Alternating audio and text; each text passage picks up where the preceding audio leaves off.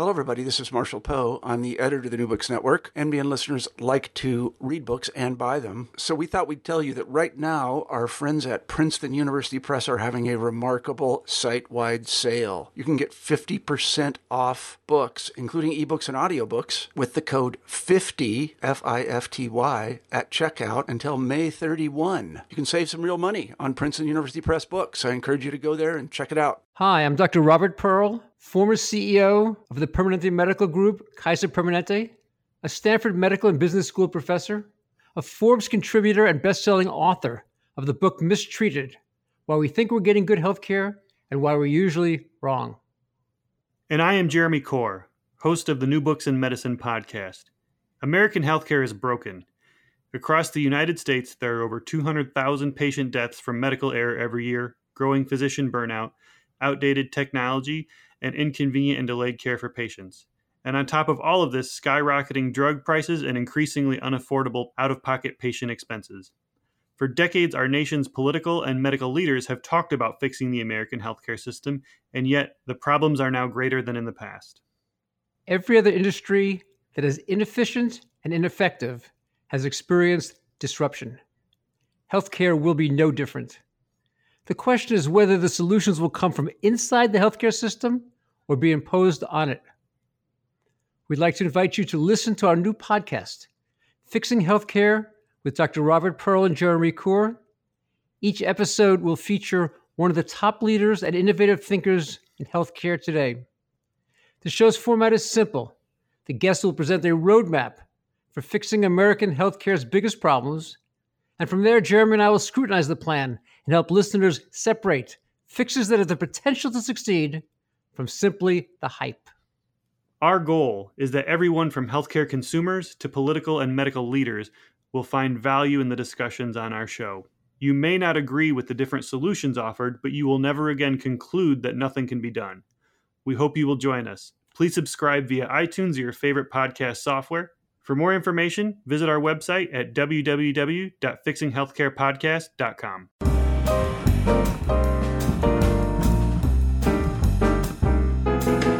Hello, everyone, and welcome to New Books in Medicine. I am your host, Jeremy Corr. Today, we will be talking to Thomas Morris. He is here today to talk about his fascinating book, The Matter of the Heart, A History of the Heart in 11 Operations.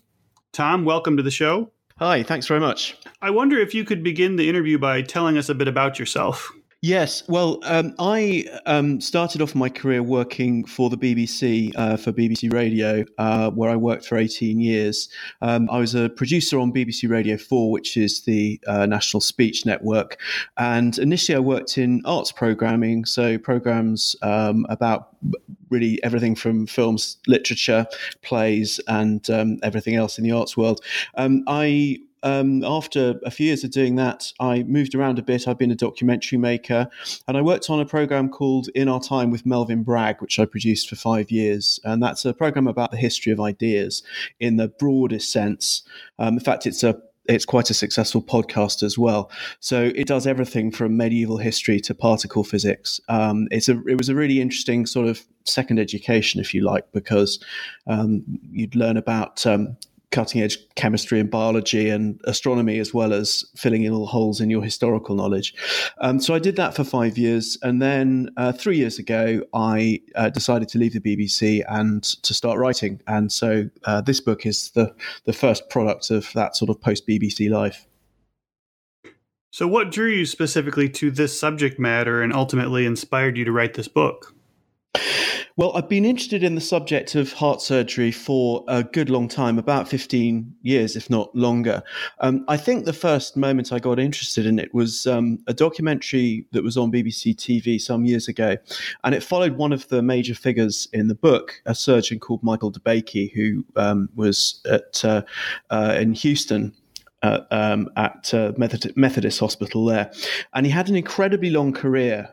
He started working as a surgeon in the 1940s. And this documentary was filmed in the 1990s when, at the age of 89, he was still able to go into an operating theatre. He flew to Russia even after that to advise on the heart surgery that Boris Yeltsin, then the president, underwent. So he had this incredibly long career. And at the age of 89, he was the co-inventor of a new type of a pump, an implantable blood pump that could be used to assist a failing heart. And I found this absolutely fascinating. I mean, the idea that a man who was almost 90 was still performing advanced heart surgery, and the fact that he'd had this incredible career, which had begun in the days before anybody called themselves a heart surgeon. I mean, there was no such discipline in the 1940s when he was already operating as a kind of head, as a chief of surgery. So he was there all the way through the emergence of the discipline and then its development into something that could routinely save lives. And that was the moment I got interested in it. And then much later, in fact, I wrote an article about him for one of the newspapers here some years later. And when I looked into the middle period of his career, in particular, I discovered that there were just all these amazing stories about the people involved and what they did in order to create the discipline of heart surgery. And I found there wasn't actually the book I wanted to read didn't exist. So I thought there was an opportunity to write a book that was what I had been looking for when I first got interested in the subject, which is how I came to write it. Your book flows in a way that each chapter is a different, major milestone in progress and improvement in heart surgery. The first milestone in your books takes place during World War II. In 1945, Dwight Harkin removed a piece of shrapnel from the beating heart of Leroy Rohrbach. Can you talk about this and share its significance with our listeners? Yes, that first operation is it's slightly different from the others I've chosen in that it's not the significance of that particular operation that's important, as the fact that it was one of a long series. What happened was this: nobody thought that it was possible to operate on the heart until the 1890s. For most of the 19th century, even long after surgeons had started to operate on the other organs of the body, they thought that the heart was just too difficult to operate on, partly because of where it is inside the body.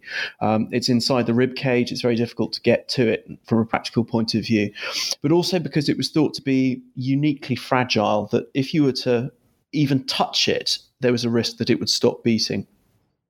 So it took a long time for surgeons to come anywhere near it. And the first operation on the heart took place in 1896. It was a German surgeon called Ludwig Rehm.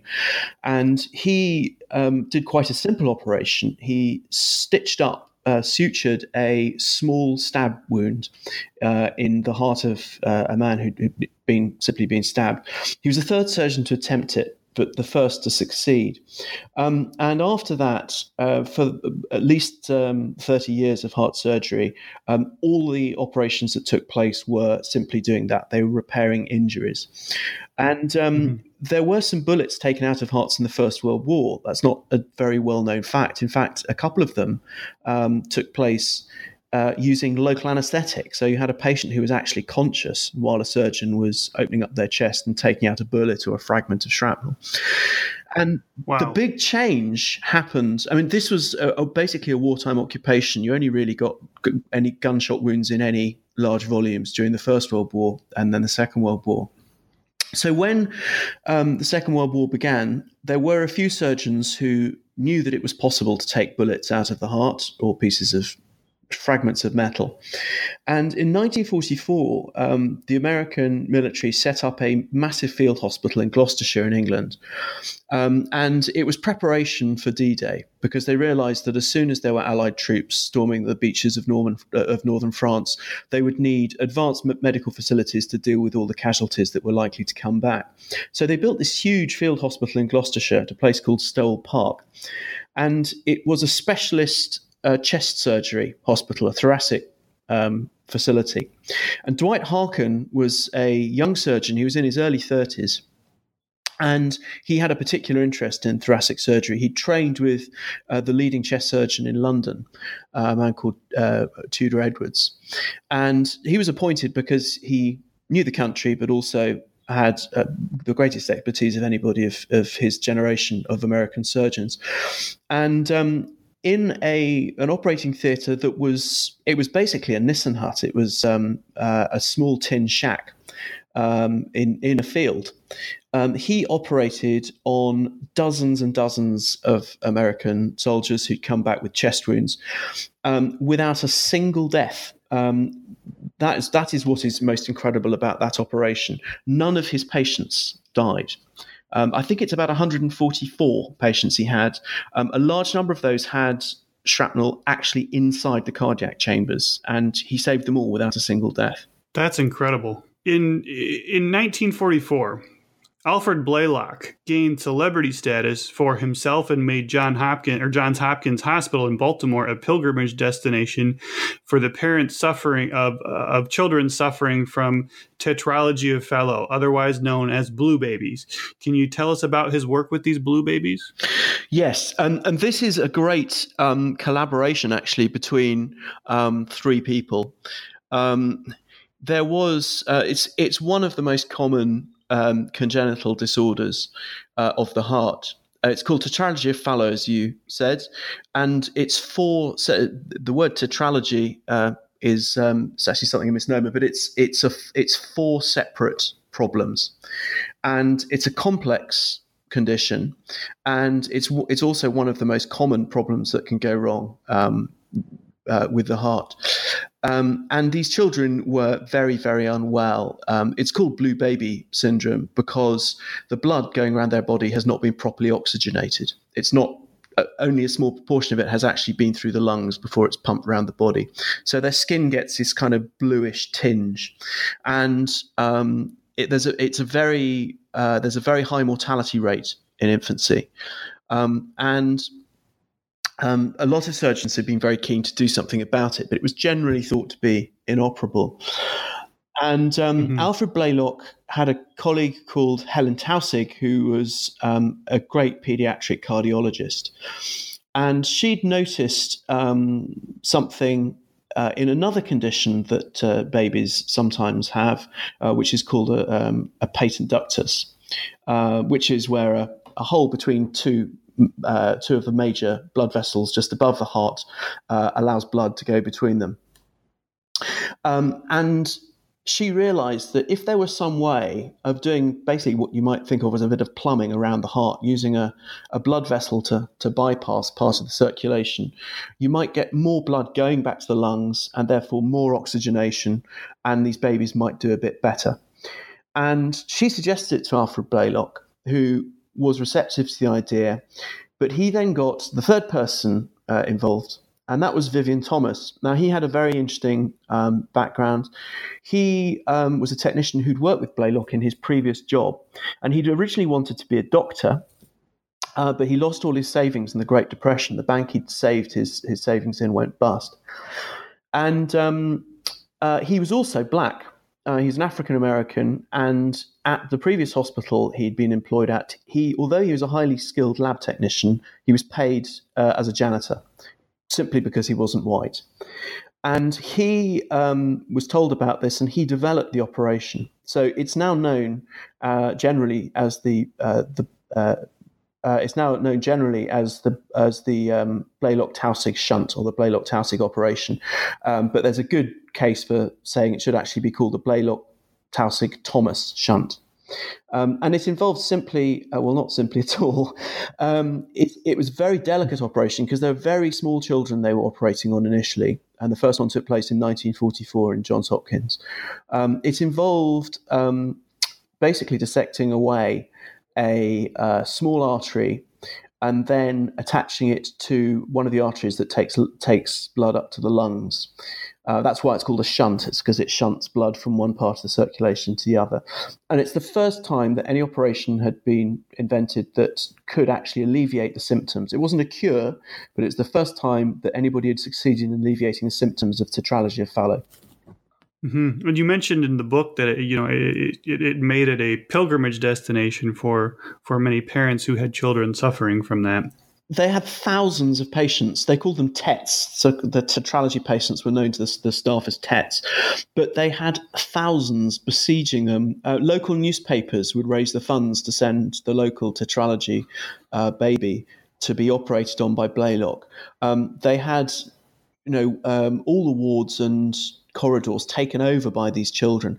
I can't remember the exact figure, but they operated on something like 5,000 in the first 4 or 5 years. It was a really incredible number of children. And eventually, Blaylock went on a sort of tour of Europe to teach other surgeons the operation. Because in the first year, they were overwhelmed with patients from all over America. And then after that, they started to get them from abroad as well. And he was invited over by one of the leading surgeons in London. And he did a sort of residency at Guy's Hospital here in London. And he taught some surgeons how to do it here. He also did the same in France and I believe in Sweden. So once that knowledge had escaped, then other surgeons could do it, and it was less of a problem for him. But it was an interesting example, I think, of how surgical knowledge spreads. So in 1952, an aortic aneurysm was considered to be fatal, like cancer. Yet in early 1953, Michael DeBakey made what was to date the greatest achievement in vascular surgery. Can you please talk about this for our listeners? Sure. Well, an aortic aneurysm is the aorta is the largest artery in the body. It takes blood from the heart, from the left ventricle of the heart, to essentially the rest of the body. The aorta is the aortic arch is a structure just above the heart. The artery curves around in this sort of graceful loop and then goes down sort of along the spine, right down past the kidneys, and distributes blood to the lower half of the body. And an aneurysm is where you get a sort of ballooning of this artery, where there's a weakness in the wall of the vessel, and the blood pressure is at great pressure, particularly in the upper part of the aorta.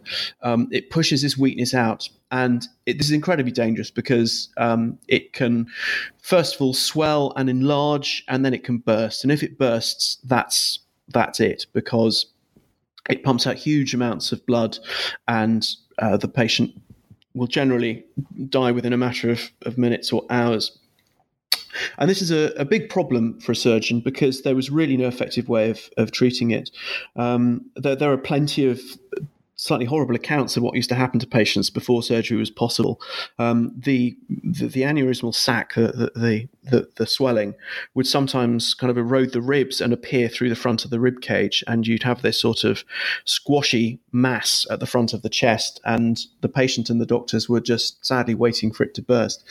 And what DeBakey did, he and Denton Cooley, who was his slightly younger colleague, they weren't, I don't think, the first to do any of this, but they were the first, again, to turn it into a routine and safe treatment. They worked out, first of all, how to resect, that is, to cut out the diseased section of the blood vessel, and how to tie the ends together, as it were. But DeBakey, in particular, realized that it would be possible to make a graft to join the two ends together, an artificial section of blood vessel. And what he did was he went to a department store. He was trying to get some nylon, which he thought would be a good material for making these grafts, and they didn't have any in stock. But the woman behind the counter said, well, I've got this other material which is new. We haven't had it before. It's called Dacron, and you might find that's as good. And he made the first grafts on his wife's sewing machine. He just cut out a strip of this material and then sewed the sides together, and ended up with a kind of rough and ready tube. And then he sewed it in between the two cut ends of the artery. So having cut out the aneurysm, he interposed this graft in between. And it turns out the Dacron was incredibly good for this purpose, because you get new cells, new tissue would be laid down on the inside. So what you'd effectively have there is the scaffolding for a new section of blood vessel. And that is the first time that anybody had created an artificial substitute for an artery, and one that was effective in the long term. So before 1953, one of the major obstacles preventing lengthy major heart surgery was the issue of how to supply oxygen to the vital organs. Circulation only has to be interrupted for 2 minutes before the onset of brain damage and 6 minutes before death. Can you please tell us about the first successful use of John Gibbons' heart-lung machine and some of the other things that people were attempting to overcome this issue at the same time? Yes, I think this is one of the most fascinating, and it shows the highest degree of ingenuity, I think, arguably in the history of heart surgery. So you stated the problem there. If you stop the heart because you want to operate on it, if you take it out of the circulation, you have only minutes before the organs start to die from lack of oxygen. So you need to find some way either of supplying them with oxygen, with blood, all the way through the operation, or you need to find a way to reduce their oxygen needs. And there were actually 3 successful solutions to this problem. And I'll come to the heart-lung machine last. The first successful method was hypothermia, and several surgeons used this with great success. The idea was that if you chill the body to quite a considerable degree, so if you normal body temperature is about 37 degrees Celsius, and if you chill it to the low 20s, you greatly reduce the tissue's need for oxygen, which is why, incidentally, if somebody's been underwater in very cold water, they can survive for longer if the water was very cold than if it was at body temperatures, because the oxygen hunger of their tissues has been reduced by the temperature of the water. Mm-hmm. And several surgeons used this very successfully to perform heart surgery. It was nerve shredding because you might get 12 minutes using hypothermia. If you chilled the whole body, you might get 12 minutes to operate on the heart, but you had no longer than that. So you had to start and finish the operation within those 12 minutes. Otherwise, your patient might start going into brain damage. The other means of getting a patient in open heart surgery was called cross circulation. And this was a great surgeon in Minnesota called Seawalter Lillehei. One of his colleagues suggested the idea to him, and he was the only one brave enough, or rash, some of his colleagues thought, to actually go through with it. And cross-circulation was the idea that if you're going to stop your patient's heart, they need blood circulating through their body somehow. But why not use another person to circulate the blood for them? And what he was doing was surgery for congenital disorders on children. And he realized that if a parent had the same blood type as the child, you could simply hook up the parent circulation to the child's. So for the period of the operation, you would have 2 patients anaesthetized on tables side by side. You'd have the parent and then the child, and the parent's blood vessels would be attached to the child's. So the parent was effectively breathing and pumping blood for 2 people just for the duration of that operation. Now, that sounds horribly dangerous, and one of his colleagues said it was the only known operation with a potential 200% mortality rate. But in fact, he was such a great surgeon that they had enormous success with it. Not a single donor was harmed. Not all the operations were successful, but there are still people alive today who, as children, were operated on using cross-circulation in the mid-1950s, which I think is incredible testament to what a great surgeon he was and how well he'd thought through the risks. Yeah, there's an absolutely fascinating photo of that in your book as well. It's incredible, isn't it? It's not often you see 2 patients in an operating theatre lying side by side with teams looking after both of them. But these were kind of sideshows. I mean, hypothermia, pure hypothermia on its own was only used for 5 or 10 years at the most. It's still now incorporated into surgery, but as an adjunct to other techniques. Cross-circulation was only ever performed successfully by one surgeon. It's thought that there were several other surgeons who gave it a go, but they quietly dropped all reference to it from their work because it wasn't nearly as successful as Lillehei had done it. But what actually won out in the end was the third possibility, which was using an entirely artificial circulation, the heart-lung machine as we call it now. And John Gibbon was the first to make it work. He was not the only one working on the problem at the time. But he was the first to take it seriously, was working on the idea from the 1930s. The only other person who was doing it at that period was in Russia, and his work did not become well known here until the 1960s. But Gibbon was working on cats initially from the 1930s onwards, and what he did was develop a pump, a very simple pump, which simply sort of impaled blood through plastic tubing using sort of fingers to sweep the blood through. And the important bit was an artificial oxygenator which took the place of the lungs while the patient was in surgery. And for that he used a sort of screen of wire mesh. And the blood which had been removed from the patient's circulation, was trickled down this wire mesh in an atmosphere of pure oxygen. And this allowed gas exchange to take place. So carbon dioxide came out of the red blood cells as they trickled down the mesh, and oxygen was bound to the hemoglobin inside. So you would refresh the blood. It was refreshed with more oxygen, which could then be pumped straight into the patient. And that allowed him long enough to operate on patients. He only actually used it 3 times. His first operation was a success. The child survived and did well. But then the next 2 died. And he was so devastated by this that he thought he really couldn't do it anymore. Yeah, I thought that was a very fascinating part of the book, that after that he just kind of stepped away from it.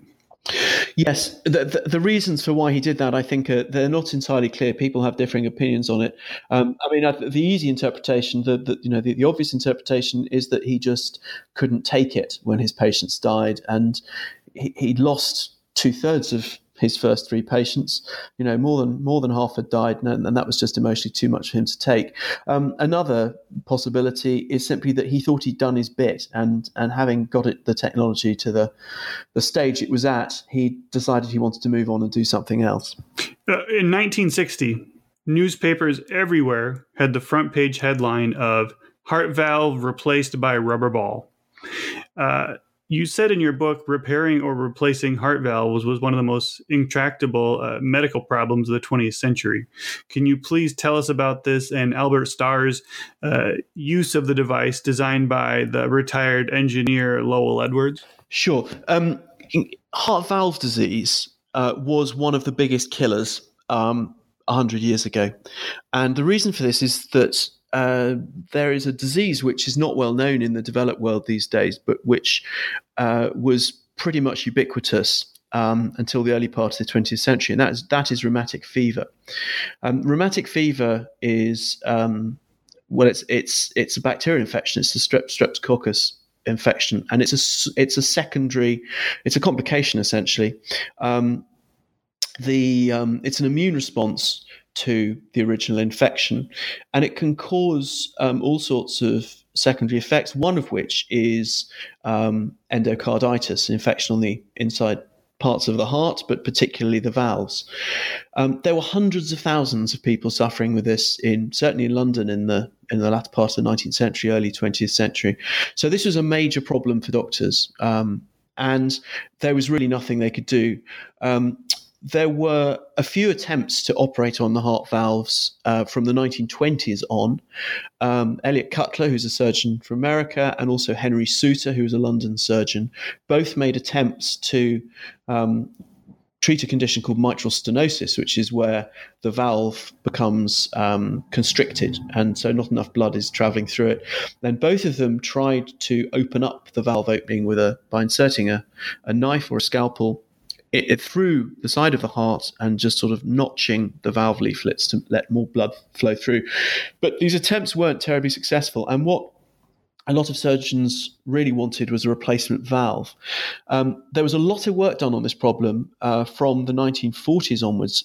There were even sort of international conferences devoted to artificial heart valves even before the first successful operation had taken place. And actually, one of these conferences took place in the late summer of 1960 in Chicago, or near Chicago, and Albert Starr was there. He was a young cardiac surgeon at the time, and he'd been approached by an elderly engineer, Lowell Edwards, who you mentioned, who had quite a successful career already. I mean, he was at retirement age. He might have done nothing more with his life. He'd already made quite a lot of money. He designed machines for stripping bark from logs. He'd also designed a fuel pump, which was used widely by the US Air Force in the Second World War. And the royalties, the payments he got as a result of that invention alone were enough to fund his retirement quite comfortably. But he got obsessed with the idea of designing something that would be medically useful. And what he originally wanted to do was design an artificial heart. He thought it was a problem that he could maybe solve. And he went to see Starr, who was a good 30 years younger than him, and explained what he was thinking of doing. And Albert Starr said, "Well, it's a great idea, but I think it's very difficult because we don't even have a valve. Why don't we turn our attention to that instead?" So the two of them got together, and over the course of actually barely more than a couple of years, they had a successful prototype which they tested in dogs. And eventually in 1960, they implanted it for the first time into a patient. And they got lucky. I mean, a lot of surgeons who I've mentioned in the book, when they tried to do something for the first time, it went wrong. And they might do it half a dozen times before they made it work. And in the case of the Starr-Edwards valve, the first implantation worked perfectly. The patient lived for another decade. In fact, he only died because of a domestic accident, nothing to do with his heart at all. And that was it. That was the artificial heart valve successfully launched. Would you please tell us a little bit about the history, invention, and early use of both defibrillators and pacemakers? Yes, these are both interesting inventions in that they were both conceived, constructed, and forgotten about more than once. They each have about 3 or 4 inventors. I think I should explain. I've been talking mainly so far about the mechanical properties of the heart. This is a muscular organ that contracts. It's in some ways it's like thinking about plumbing. You know, you've got pipes and a pump to propel the blood around the body, but it's also an electrical organism, an electrical organ rather, in that its control circuits, if you like, are all actuated by electricity, and some hearts don't have a structural problem with them, but the heartbeat, the rhythm of the heart, has been disturbed for one reason or another. And it was in the very early part of the 20th century that physicians realized that that the electrical activity of the heart was important as well. That's what made the heart beat. The pacemaker first came into life in the early part of the 20th century in Australia, which was not known at the time as a centre of excellence for surgery. It was a doctor called Mark Lidwell, and he had noticed that sometimes when he was treating patients, he was actually at the time he was working in an obstetric hospital, and sometimes children were born without a heartbeat, and he was desperate to find a way of restarting the heart because these children were. These were not children who were obviously about to die, but if they were unlucky enough to be born, to be starved of oxygen and to be born without a heartbeat, there was nothing they could do for them. And he rigged up what was actually quite a simple apparatus, which just sent pulses of electricity through a needle. And he attached the needle he just simply poked the needle into the heart muscle, and these electrical impulses would start up the heart. But at some point, and it's not clear why, he just abandoned this research after a couple of years. His collaborator seems to have left the hospital he was working at, and then he was on his own and didn't really feel like pursuing it. It was then reinvented, this invention, a good 10 years later in America by Albert Hyman. And it's not clear whether he actually knew of Lidwell's work, but he invented a very similar device. Again, people really didn't take very much notice of it. They were rather skeptical. He wasn't helped by the fact that a lot of newspapers essentially thought that he was reviving people from the dead. So he used to get hate mail from clergymen and so on, suggesting that he was tampering with nature and the divine plan. So he was regarded as a bit of a maverick, and again ignored, and his research basically petered out into nothing. And then the idea of the pacemaker was only really thought of again in the 1950s, and that's when you can identify at least 5 or 6 people who have a good claim to be described as the inventor of the pacemaker. I'm not going to name them all because there are just so many of them. But you have various different sorts of pacemaker all being invented simultaneously in the 50s and the 60s. The first implantable pacemaker came along in 1960. It was implanted in Sweden. But yes, from 1960, these were small enough to be fully implanted in the human body with their own battery pack. And at that point, it became something that was not merely a piece of hospital equipment, but something that could actually give somebody who had a serious heart arrhythmia that was impairing their quality of life, gave them the ability to walk around again and live a normal life. In 1967, Renier Favallaro performed the first successful coronary artery bypass graft as a treatment for coronary heart disease. Can you please talk to us about this for a little bit? Yes, he wasn't actually the first, interestingly, although he is generally thought of as the pioneer who made it happen.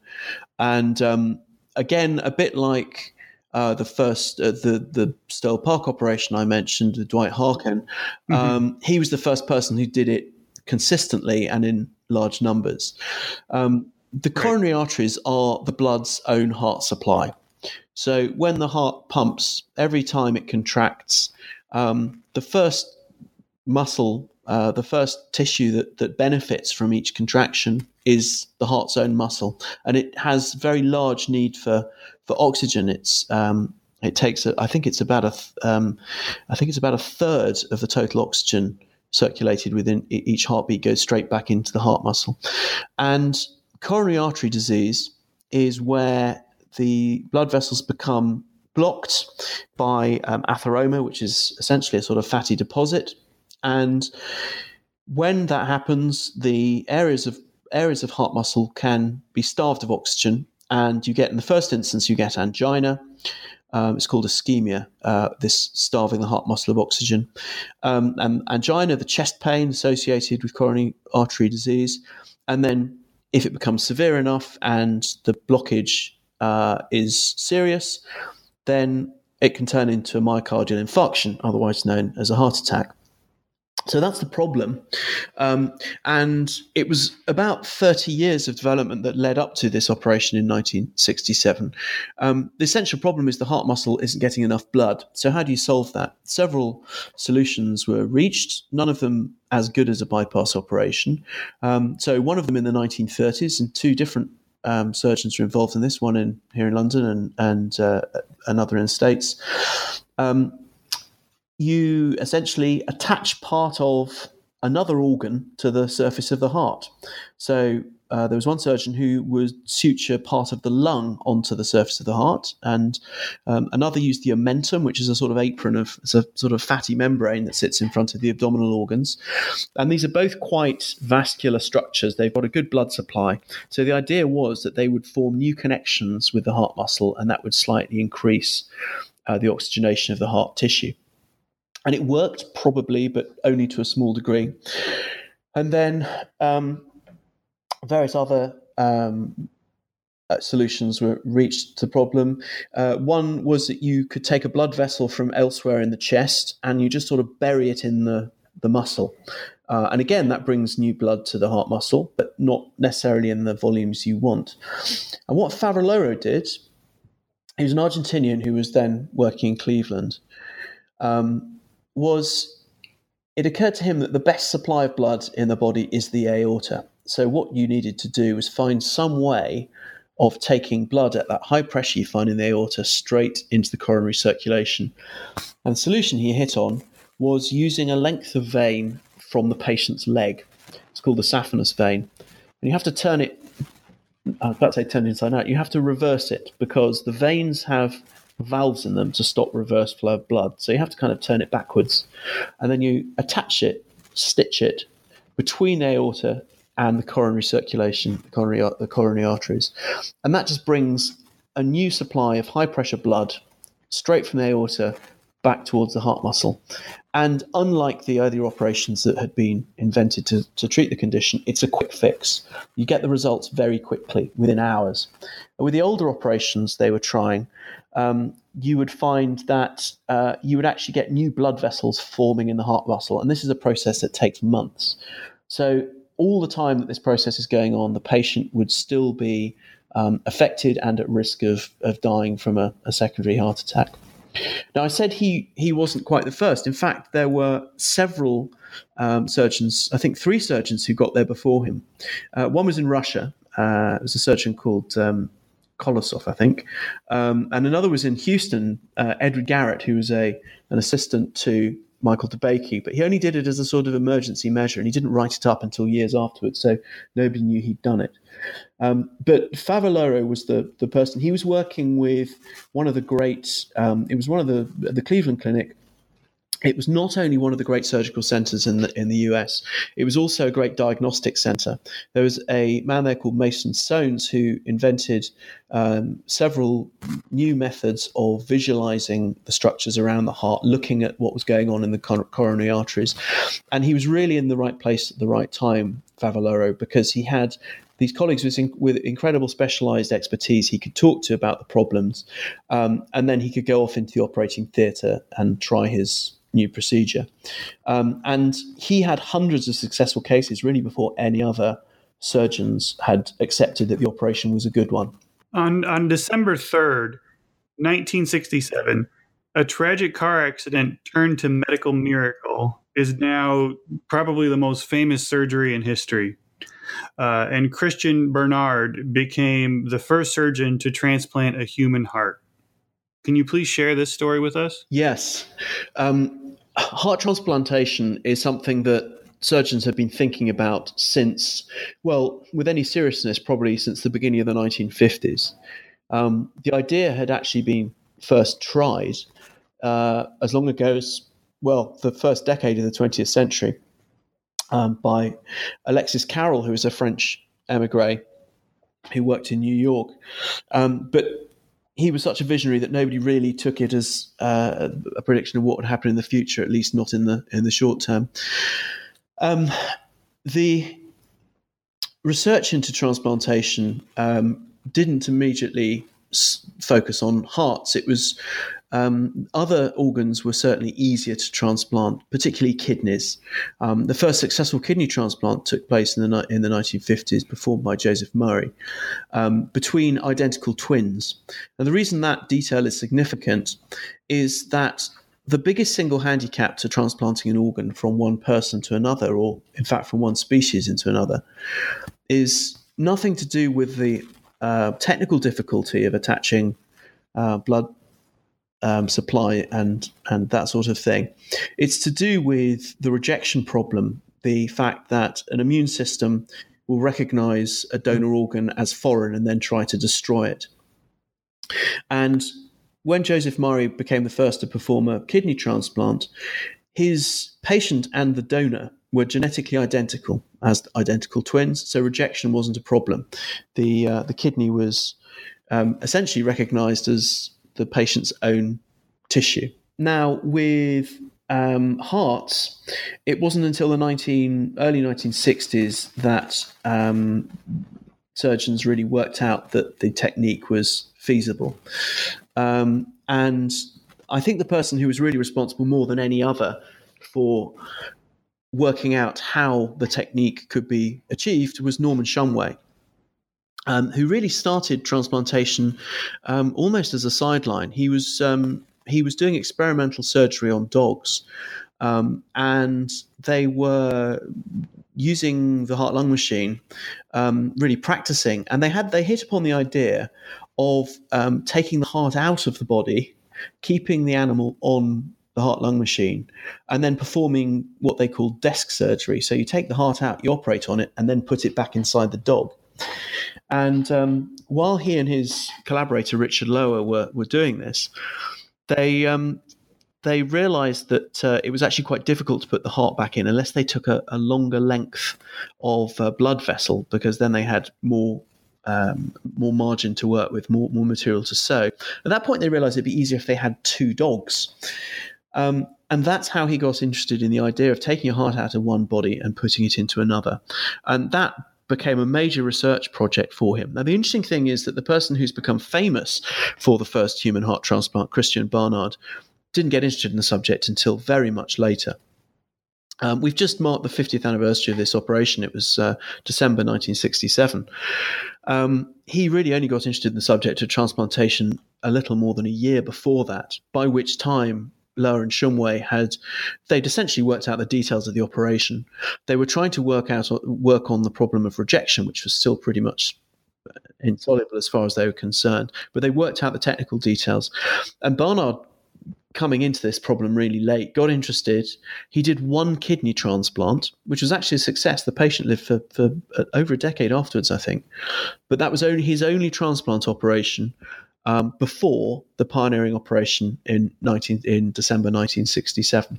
So there were many people, particularly in the surgical world, who felt that he'd leapt into this area to grab the glory from those who deserved it, including Shumway. In 1982, William DeVries had performed the first successful artificial heart transplant with the Javerick 7. Yet issues, complications, and illness due to all that, the patient died a few months later. He had to endure professional and personal abuse, as well as tons of negative media. Cooley, who you mentioned earlier, was critical of him, and in fact, criticism of these procedures is something that has been kind of in every chapter of the book almost. Can you please discuss this for us? Yes, it's in a way it's still the most emotive and controversial area in heart surgery. I've had, just thinking about the artificial hearts are still with us. They are not a mainstream therapy because they are incredibly expensive and they don't offer a great quality of life. But I've talked to surgeons who say, yeah, artificial hearts are here to stay. In fact, I talked to one who said, I've got 2 patients on an artificial heart at the moment in this hospital. They're, an acceptable therapy. They work, they save lives. And then I've talked to others who roll their eyes and say they shouldn't be used. They're, an abomination. So that, although it's much less public than it used to be, that controversy rolls on in some degree. The problem with the artificial hearts, firstly, it's a really ferociously difficult engineering challenge to build a machine that replicates the functions of the human heart. Our hearts are, you wouldn't know it necessarily, but they're beautifully engineered mechanisms. They're self-regulating. They speed up when the body needs more oxygen, and they slow down when it's not needed. And they do all sorts of functions that an advanced engineer would really struggle to build into an automated system. And most importantly, they can never go wrong. I mean, if they go wrong once, that's the end of the story, generally speaking. So you don't have the luxury of it as an engineer of thinking, well, one malfunction in 5 years isn't bad, I'll build it to that specification. The other problem is that nobody has really succeeded in building a heart that is convenient. I mean, even the best now, they have a drive unit which is external to the body. So the implant is pumping blood around the body, but the motor powering that pump has to be carried outside the body. Now, the best models these days are in a backpack, so you do have some degree of mobility. But those old models in the early 1980s were terrible. They were huge, great drive units that looked like a washing machine or something. And the earliest patients had almost no mobility and very little quality of life. And they were plagued with clinical complications. So the first 3 or 4 patients all had very long episodes where they would go back into surgery to have some part of the pump removed and replaced. They were, in the words of Norman Shumway, in fact, the transplant pioneer, they were clot machines. These pumps would throw out little clots all over the body. The patients would suffer regular strokes. It was a very unpleasant business. And it took a good, I would say, 25 to 30 years for them to get significantly better in terms of quality of life and reliability. They are better now, I believe, but they are still a very controversial area. On June 12th, 1986, Ulrich Sigwart used the first ever stent, under very dramatic circumstances too, on a coronary artery, preventing emergency bypass surgery. Can you please share this story with our listeners? Sure, and this is, in some ways, it's an alternative approach to the problem that René Favaloro was trying to deal with, which is to say it was also coronary artery disease. And the backstory to this is that in the 1970s,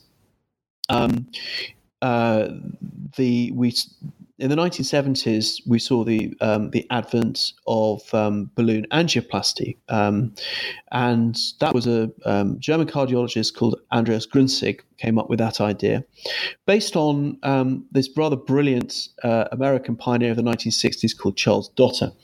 And Charles Dotter invented a technique called transluminal angioplasty, and his idea was essentially like using a wire brush or something to clean out a drain. He was dealing with patients who had clots, typically in the large arteries in their legs, and he realized that if he could just push a catheter through these blockages, he could just clear a new channel and you could unblock the artery. So in patients who were close to losing their entire leg sometimes from gangrene because the blood flow was obstructed, he would push a catheter through the obstruction, restore blood flow, and they would be essentially cured. Now, Gruenzig in the 1970s extended this concept to the tiny blood vessels of the heart. And by inserting a catheter through a blood vessel in the groin, and then carefully advancing the catheter until it went up through the aorta and then into the coronary vessels, he could inflate a tiny balloon and reopen the occluded vessel. And that was great because it meant that even after a heart attack, you could restore blood flow to the affected area of heart muscle and you get an alleviation of symptoms. And the only problem with this was that the blood vessels tended to close up again. You'd have sudden obstruction or reocclusion. And what they needed was some sort of structure to keep the blood vessel open once it had been, once the balloon had done its work. And so what Sigvart did was to think, well, what can we use to keep this vessel open after the balloon has pushed it open? And he thought, well, actually, a sort of scaffold is what's needed. And he designed a thing that's based on, there's a type of toy called a Chinese finger trap, which is like a sort of contracting circular cylindrical scaffold. And it was designed in such a way that it could just be snapped onto a balloon, just sort of inserted over this tiny balloon, which was then pushed in through the blood vessels towards the heart. And then once it was inside the coronary vessels, you'd inflate the balloon and the stent would just snap into place. And then you have a perfectly open vessel with a stent surrounding it and protecting it, preventing further reclosure. The first time he implanted it, he was giving a course in angioplasty, not stenting because that hadn't been done clinically yet. Well, it had, but only by one guy in France. He was giving this course in angioplasty, and there were a lot of visiting doctors there. And in front of this audience of consultants, he had a middle-aged woman who was being given balloon angioplasty. Everything was going fine, and he did this case with the patient. And the doctors who were there to watch him at work went off to the canteen to have their lunch. And as he was talking to the patient after the procedure, Sigvart noticed that a kind of look of alarm went over her face. And he realized immediately what had happened. The vessel he had opened had immediately reclosed. It was as if it had just kind of collapsed upon itself and no blood was getting through to the heart muscle. So he got her straight back into the treatment room, and he decided this time he would insert a stent. So he inserted this catheter, this time with a stent rather than just a balloon, and pressed a button at the end of this catheter, and the stent went in. And when his colleagues got back from their lunch in the canteen, he told them all about the drama which they'd missed. So I think they were all pretty annoyed. It was the first time he had been able to insert the stent device that he had invented. Yeah, I thought that was pretty fascinating. On November 7th, 2005, at Brigham and Women's Hospital in Boston, a stent was placed in a fetus with the heart the size of a grape while it was still in the uterus of the mother. It's 2017, and this is still mind-blowing to me. as are all the other procedures we've discussed, but the precision this one would require in particular is crazy. Can you tell us a bit about this? Yes, this is for a condition called hypoplastic left heart syndrome. And this is one of the most difficult conditions today still for physicians and surgeons to treat, because essentially the heart is born without the left side, the most important side of the heart. It's kind of withered and small. And what you end up with is a heart that's barely able to function. And the kind of ins and outs of it are quite difficult to explain. But the one of the ways in which children are affected by it is that it affects them during the womb as well. It can damage their lungs because of the blood pressures, essentially, that are going through their circulation, even in the womb, are radically different from what they would be if they had a normal heart. So what they did in this case, it's only been done, I think, a few dozen times, because this is a rare condition and not every child with hypoplastic left heart syndrome will benefit from it.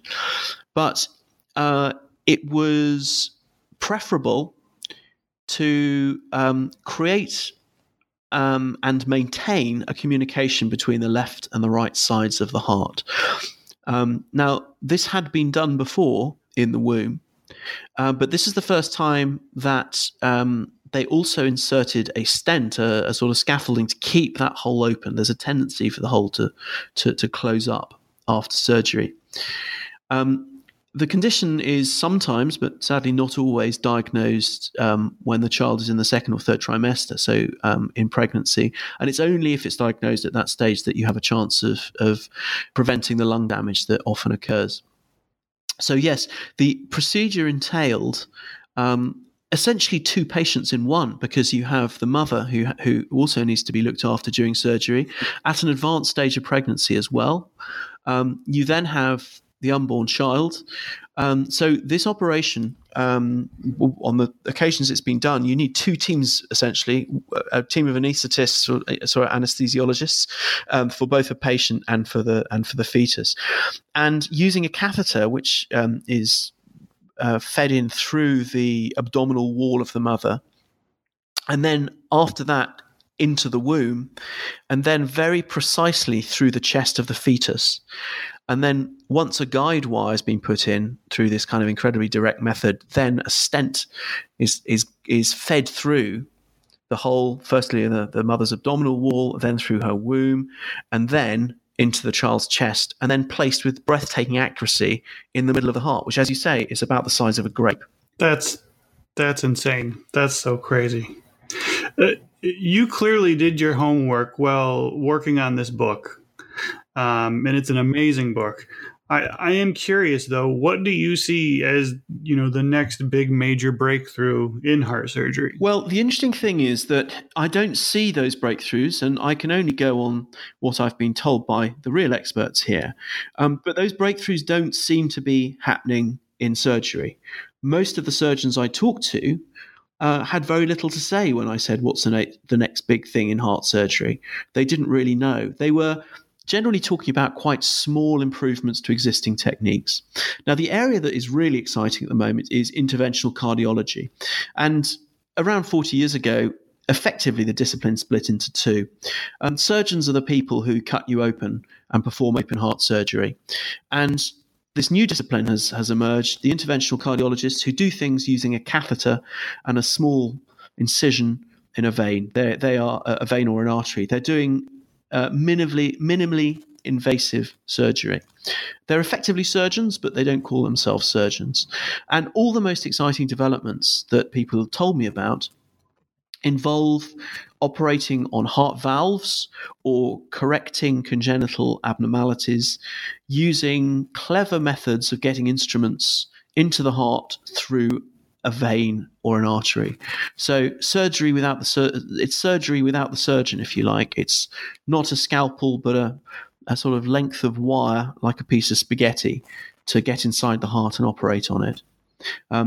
Just to give you an example of that, one of the most recent developments has been valve replacements called TAVI in this country and TAVR, TAVR in the US, which involves replacing the aortic valve, the valve just at the bottom of the aorta, entirely using a catheter. And more surgeons are doing valve replacement and repair operations. Sorry, I said surgeons, I meant cardiologists. They're doing valve operations and valve replacements through a catheter, and it takes away the need for surgery entirely. This is very exciting. Interventional cardiologists are really buzzing about what's happening next in their discipline in a way I think surgeons aren't. Well, Tom, I've taken up a lot of your time today. My final question for you is, what are you working on now? I'm just writing a book which is coming out in the UK in October and in the US in November. It's called The Mystery of the Exploding Teeth, and it's a book about curiosities in medical history. So it's based on some of the amazing stories you find in old medical journals from, well, really the beginning of medical journals, which is kind of in the 17th, late 17th, early 18th century, and between then about 1900. And so these are kind of weird and wonderful stories of amazing injuries and unlikely cures, and the odd ways in which doctors used to treat their patients in the old days. Wow, that sounds really, really interesting.